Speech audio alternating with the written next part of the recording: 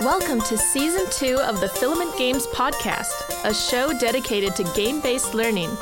Here are your hosts, Brandon Pitzer and Dan Norton.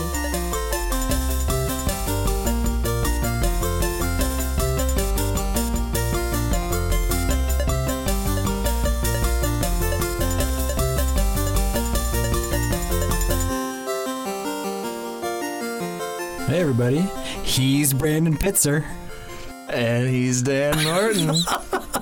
Oh, that went really well. That's as far as I had for that. A little improv razzle dazzle. Yeah. I actually just kind of zoned out. I forgot we were recording at all. I was just like, oh, that's an interesting article. I should read that. Hello, everybody. I'm Brandon Pitzer. He is. And that's Dan Norton over there. He is. And we have a third guest in the studio today. It's Miranda. Hi, everyone. Miranda is a friend of ours, a teacher friend who works with us on stuff. Learning game stuff, as most people who work with us do. Yep. So yeah, we brought her into the studio today, and basically just to talk to her a little bit about her experience being a game-based learning related teacher, her experience of being a teacher, and yeah, just kind of dig into that, and a little bit of guidance for other teachers out there who might want to teach with games. But before we get to that, I have a burning question in my mind. Oh my goodness. Are you guys playing any video games lately? Yes. What are you playing? Well, actually, Miranda, do you have anything you want to go first? Mm-hmm. Well, I'm currently not playing any video games. I'm not. It's the end of the school year, and that's not something I have time for. And I primarily play with the games that I don't think gamers would really acknowledge as games. Like that's fine. I do a lot of like Clash of Clans, that kind of thing. Okay, so, all right, yeah. That's legit. Not particularly gamery. Clash of Clans had a deep burning grip on at least a couple of staff members here. Oh yeah, it's addictive. Yeah. Well, and they just put out that MOBA now, right? That's like a half card game, half MOBA, Clash Royale or something. I did hear about that, yes. Yeah. They're out there. They're innovating. Yeah, but there's this like cool aura to gamers that I don't think I can quite pull off. So yeah, I stick to the little things. Wow, I've never heard of that aura before. Yeah, I've heard of it as like an odor problem. Yeah, a stench, perhaps. Yeah. I've never heard it as the cool aura. Fair enough. Yeah. Norton, what are you playing? I'm playing the Overwatch. Nice. Yeah. How is it? It's great. I own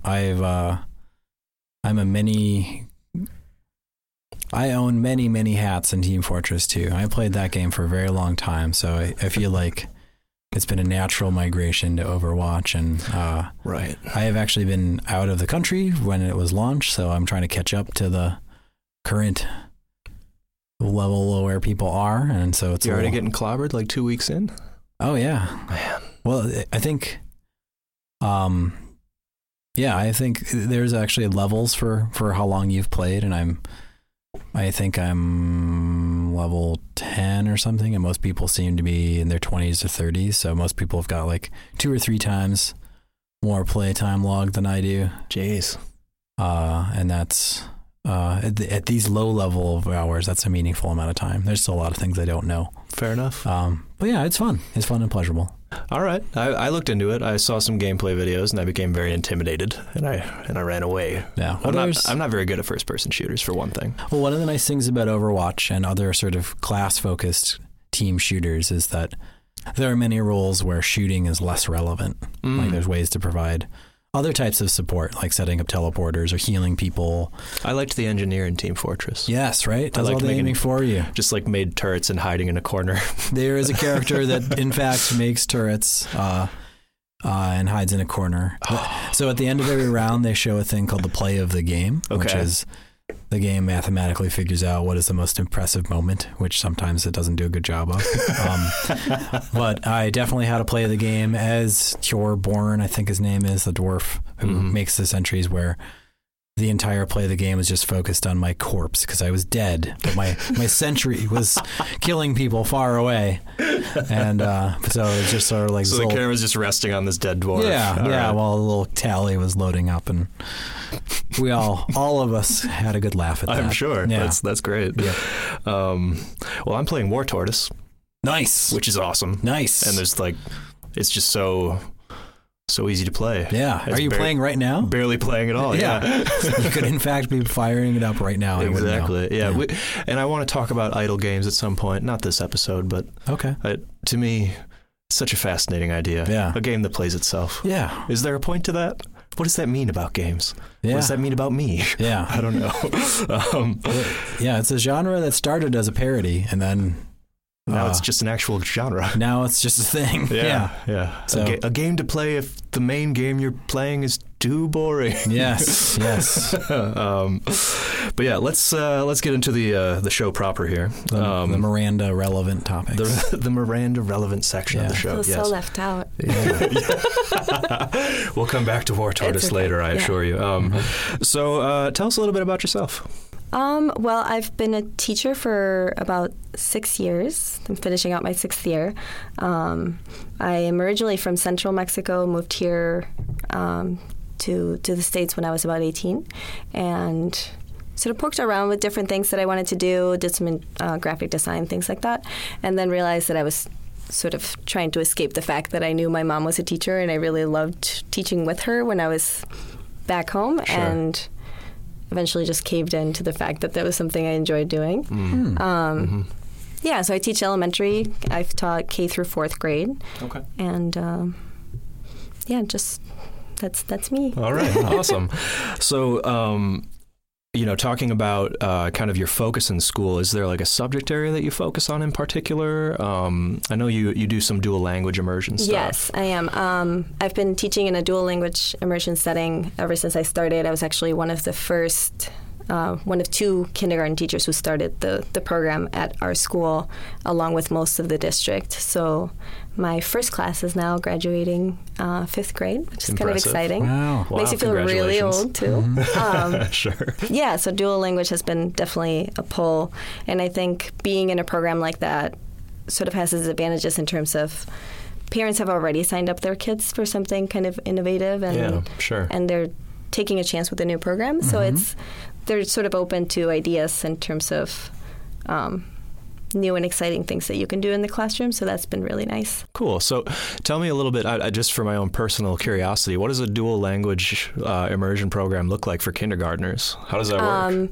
Currently, the program, and it's about to change, it's 90% of the time is taught in Spanish, and 10% of the time is taught in English. And your population is about 50-50 split. So half of them speak English at home, and half speak something other than English. It could be any language. Okay. So, yeah. So that's what it looks like. So for the first about 2 months of school, half the kids have no idea what you're saying, which is really exciting. Okay. So, but they pick it up so quickly that it's exciting. Oh, that's super cool. Yeah. Man, yeah, I wish I was bilingual in any way. Yeah. But I'm not. Yep. It's one of my greatest ignorances. Just saying that now for public record. It's recorded. Now I'm barely monolingual, so. I'm me struggling now. Word make hard. So thinking about the population of parents being more receptive to kind of innovative stuff, I think games could arguably fall into that category. So yeah. So how do you use games either at that level or all the way up to the 4th or 5th grade level? So I've used the last few years, I've sort of jumped between kindergarten, then 3rd, then 4th, and now I'm back in kindergarten. And I had some of the same students for that chunk of time. And so it was a really neat opportunity because I knew them well, the families knew me well, to try out some things. And also I wanted to do things a little bit differently so the kids wouldn't be like, oh, great, it's Miss Salguero again. Doing her old song and dance. I get so many people that are like, oh, great, they got you for 3 years. I'm like, yeah, unless you're the kid that hates me. And then you're stuck with me for 3 years. Oh, can we hear more about that kid? Yeah. Why does that kid hate you? I'm sure some of them do. Like, nobody... You'd never have a class that everybody gets along and loves their teacher, Fair enough. So hopefully that kid, I'm slightly skeptical. I thought you had tangible evidence of a kid hating you. Oh, no, I haven't gotten any death threats or anything. No, maybe those will come once they get to middle school or high school. Passive aggressive child. Yeah, slightly smaller apple on the desk than the other apples. There's just a lot of squinting from afar. Yeah.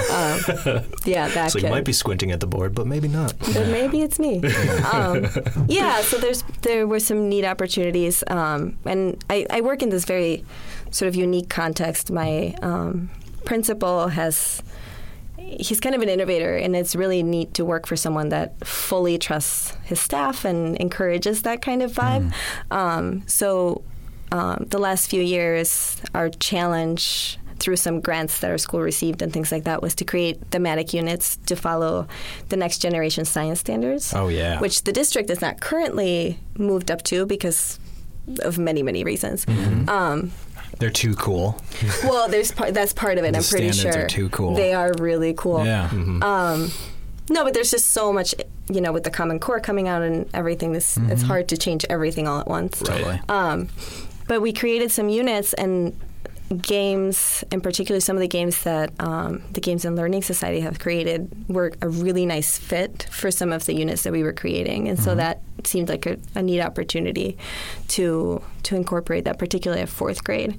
And, I mean, the results I got were pretty spectacular. Like, some of those games are not really intended for fourth graders, but the way that we moved into the units and the way that we approached the game made it so that these kids were, like, really motivated to work on text that was challenging for them, and that they knew, I was very upfront about the fact that these games are kind of intended for kids that are older than you, but you have learned so much thus far that I think you can handle it. And then like the engagement that I saw from them and the amount that they knew and the amount that they went on to do on their own afterwards, because, you can't devote days and days and days to go through the game, but kids would go home or like they would come in early in the morning before the bell so that they could play in for some more. So that's been really powerful. So, thinking about the ways that they kind of like extrapolate on that learning experience through games, so, like, what are kind of some of the specific things that you saw them doing? Some of the kids went on they wanted to find out more.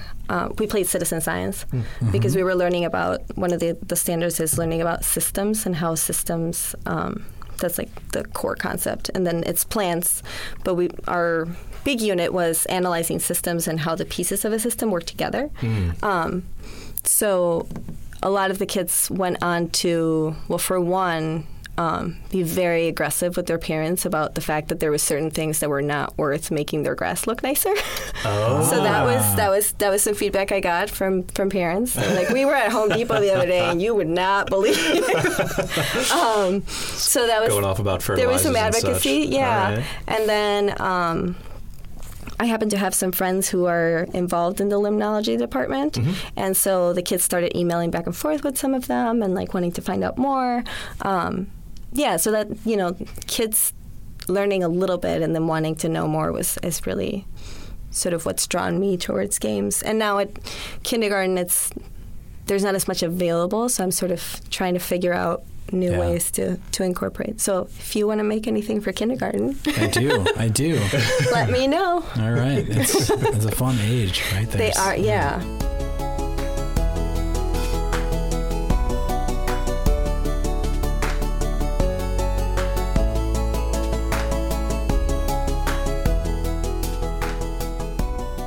What do you think about the difference between like the traditional instruction, where it's just telling kids like what to learn and just delivering them the content straightforwardly, whereas your approach seems to touch more on how kids learn and like how we investigate information for ourselves. Right. Is that something you put a strong emphasis on through these programs? Yes, that's my goal. I mean, if I would like them to know anything by the time they're done with me and like they don't have to deal with me anymore or bring smaller apples. Which sometimes can take years. Right. And finding a smaller apple is hard. That's right. So that's a lot of effort right there. You have to go to the orchard for that.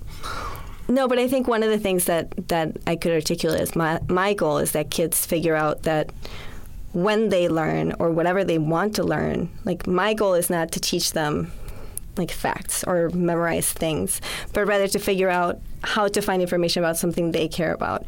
Because if they can figure that out, then they should be pretty set, right? Like they don't they don't need me anymore.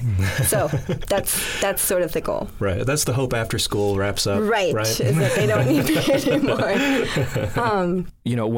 When you first kind of went to roll that kind of program out, did you encounter any kind of unexpected challenges, any surprises in the way that it was received either by the students or by the parents, the communities, other fellow teachers even? I think one of the biggest, so I learned about the Games and Learning Society a few years ago, and then lucky enough to live in Madison, so I went to the conference over the summer, and I was like, okay, yes, I'm really going to do this.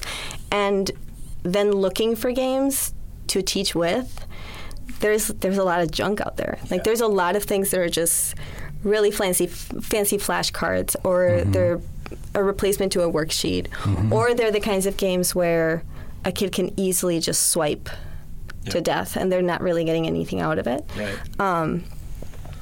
So I think that search for games is hard as a teacher, particularly at the elementary level. I think it might be, I haven't done a lot of digging into middle and high school, but I think as the kids get older, the games that are developed for them have more substance to them, where, there's a million games for math facts for elementary. Sure. And most of them are just a flashcard, and like the dynamics of it change, but really it's just, they could just as easily be doing flashcards. Right. So that was a challenge. And then honestly from family, because I think this is really a result of the environment I teach in, because my administrator is a certain way and our school sort of works in a certain way, and we're very open. We have like a showcase every quarter where parents come in and their kids teach them what they've been learning. Wow, that's super cool. So there wasn't, I think parents felt like they were informed and their kids could articulate what we were doing and why. And so that was not as challenging as I know it would be in other districts or in other settings. Sure, where there isn't that like established channel for that information sharing. So I guess one thing I want to pick at is like, for those games that you do find for a younger audience, do you think it's that they're being designed where like the learning is just not authentically tied to the gameplay mechanic, where it is just simply a flashcard, or are you finding games as well where there's more than just flashcards, but the developer is perhaps underestimating the user? I think that's a big part of it. I think there's definitely some games where they're trying to like trick kids into learning. Sure. Like, oh, look, while you weren't looking, I taught you about this, you know? And I think that's sort of, I mean, in some ways disrespectful to kids, right? Because if, like, it assumes that kids don't like to learn, and kids love to learn. Like, just ask any kid to memorize, to tell you all the things they know about Pokemon, and like, you're gonna have a few hours, or to tell you the latest thing they've done in Minecraft, and then they'll explain to you like every single thing about Minecraft, and they'll look at you like, how do you not already know this? So I think that the expectations for my age level at least tend to be really low, and then it tends to be like bells and whistles, so that you're looking over here while I'm teaching you how to add, distracting you from this equation that you're filling out with some animations or whatever. And I think kids don't appreciate that either, especially as they get into that 3rd, 4th, 5th grade level. Like, no one likes to have someone be like, haha, I taught, well, you weren't looking, I did this, so. Yeah, and that's, as I speak with more and more teachers about this topic, something that's emerging as a pattern, which is really interesting to me, is the idea that the student is something of a collaborator in the classroom, and that there's this kind of new movement towards, like, real transparency towards the student and being like super open and honest about what's going on in the classroom, and respecting their intelligence about the process as well of learning, not just the content. So that's really exciting to me. Along those same lines, what piece of advice, if you had to just pick one, would you give to teachers who are trying to use games in their own classrooms? I think one of the things I've heard from colleagues has been, but if I teach with games, sometimes they'll like hate everything else I do, right? Like they're not going to want to learn any other way. And I think, at least for me, what worked was be really transparent about the fact that if you're going to look at a game that's just a distraction or that you can just sort of tune out and go through the motions, then I'd rather you talk to someone and like do something together. Right. But if it's a game that's going to show you how something works in a way that reading about it wouldn't, or if it's a game that gives you like a visual, like an image of something that will help your understanding that you couldn't get from traditional instruction, then I'm all on board. So being really transparent with kids about why we're doing it, what the goal is, and also what it's going to take from them. So if I see you just clicking through, like that's showing me that you're not getting the best out of this, and so let's find a different way. That for me was really successful. So just being really transparent about this is why I'm choosing to use this instructional strategy, and if it doesn't work, then we'll do something else. And also having kids be really honest about, and tell me this is boring and we don't want to do it. Okay, so let's come up with something else. Right. And I think that's like tricky, and it can feel uncomfortable as a teacher. Sure. But they're also stuck with us, for so much of their lives that it's not really fair for us to just arbitrarily make decisions without having them have input.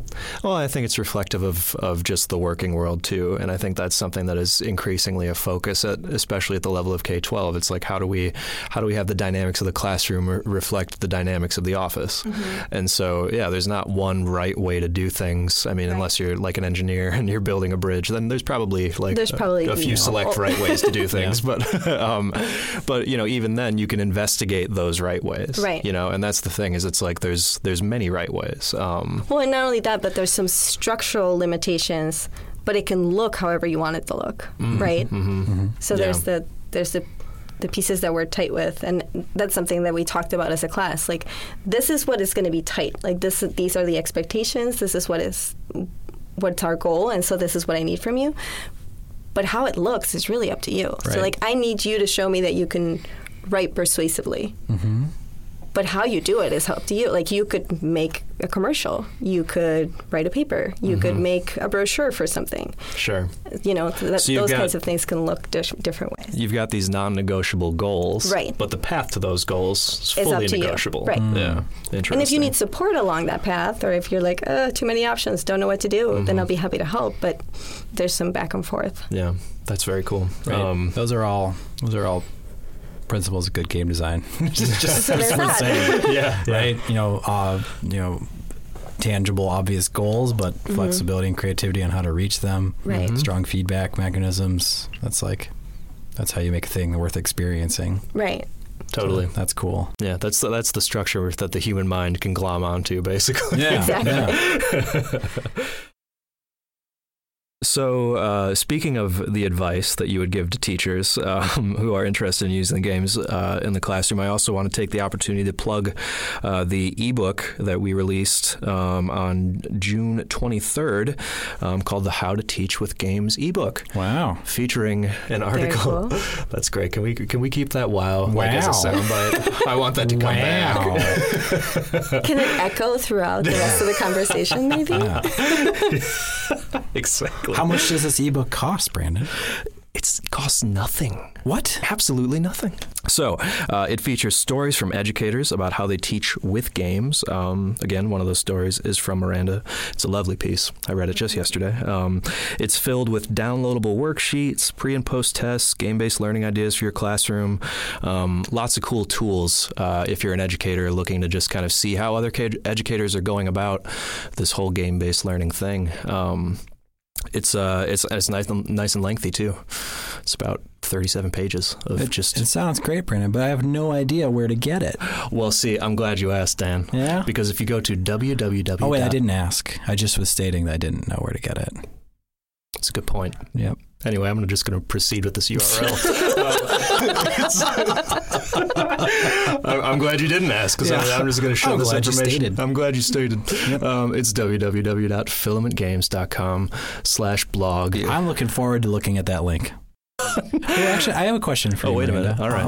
What you got? So obviously, it sounds like a lot of the kids see the game-based learning as a great opportunity. They get to try things in a new way. Are there any kids that struggle, that are like, I really would prefer a regular lesson? I'm that are comfortable in a traditional academic setup?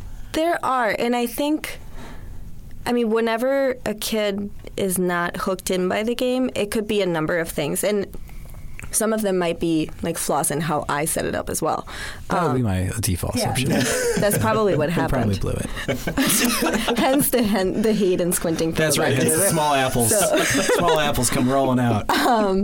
No, but I think, even within a classroom at a 4th grade level, you're going to have a range of kids' reading competency and things like that. And so I think whenever there have been kids that were not particularly engaged with the game, it's been an issue of access.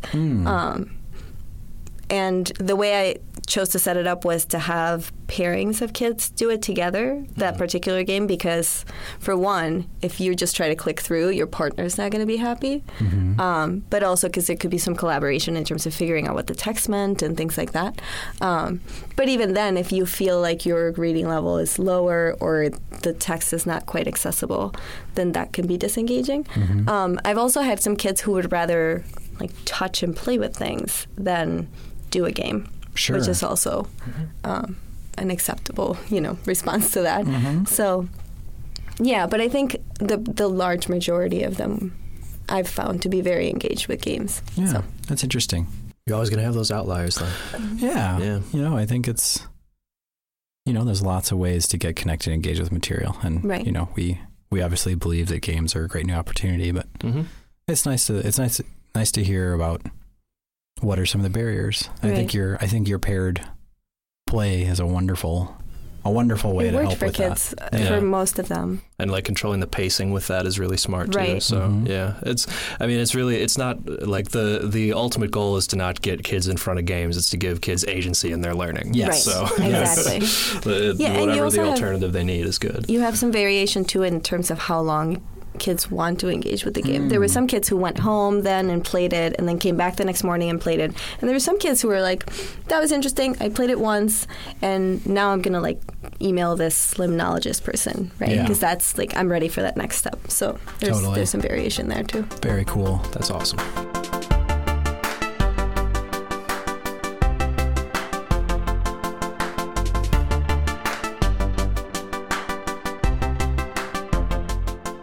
I got a final thing to round off with. So I talked to my brother about this. His name is Shane. And he listens to this podcast while he lifts weights. Oh, yeah. Which I can't imagine a better thing to be doing while listening. listening. We lift weights while producing this podcast, so we have, that's in common. I'm doing a double drop curl right now. All right. Sorry, Miranda. But he offered me a name that I think I'm going to keep. Fact or Fabrication. Fact or Fabrication. Yeah, credit goes to Shane on that one. It's good. Yeah, it's good. He's pretty good at stuff. So, in this segment, I will provide you with 2 facts.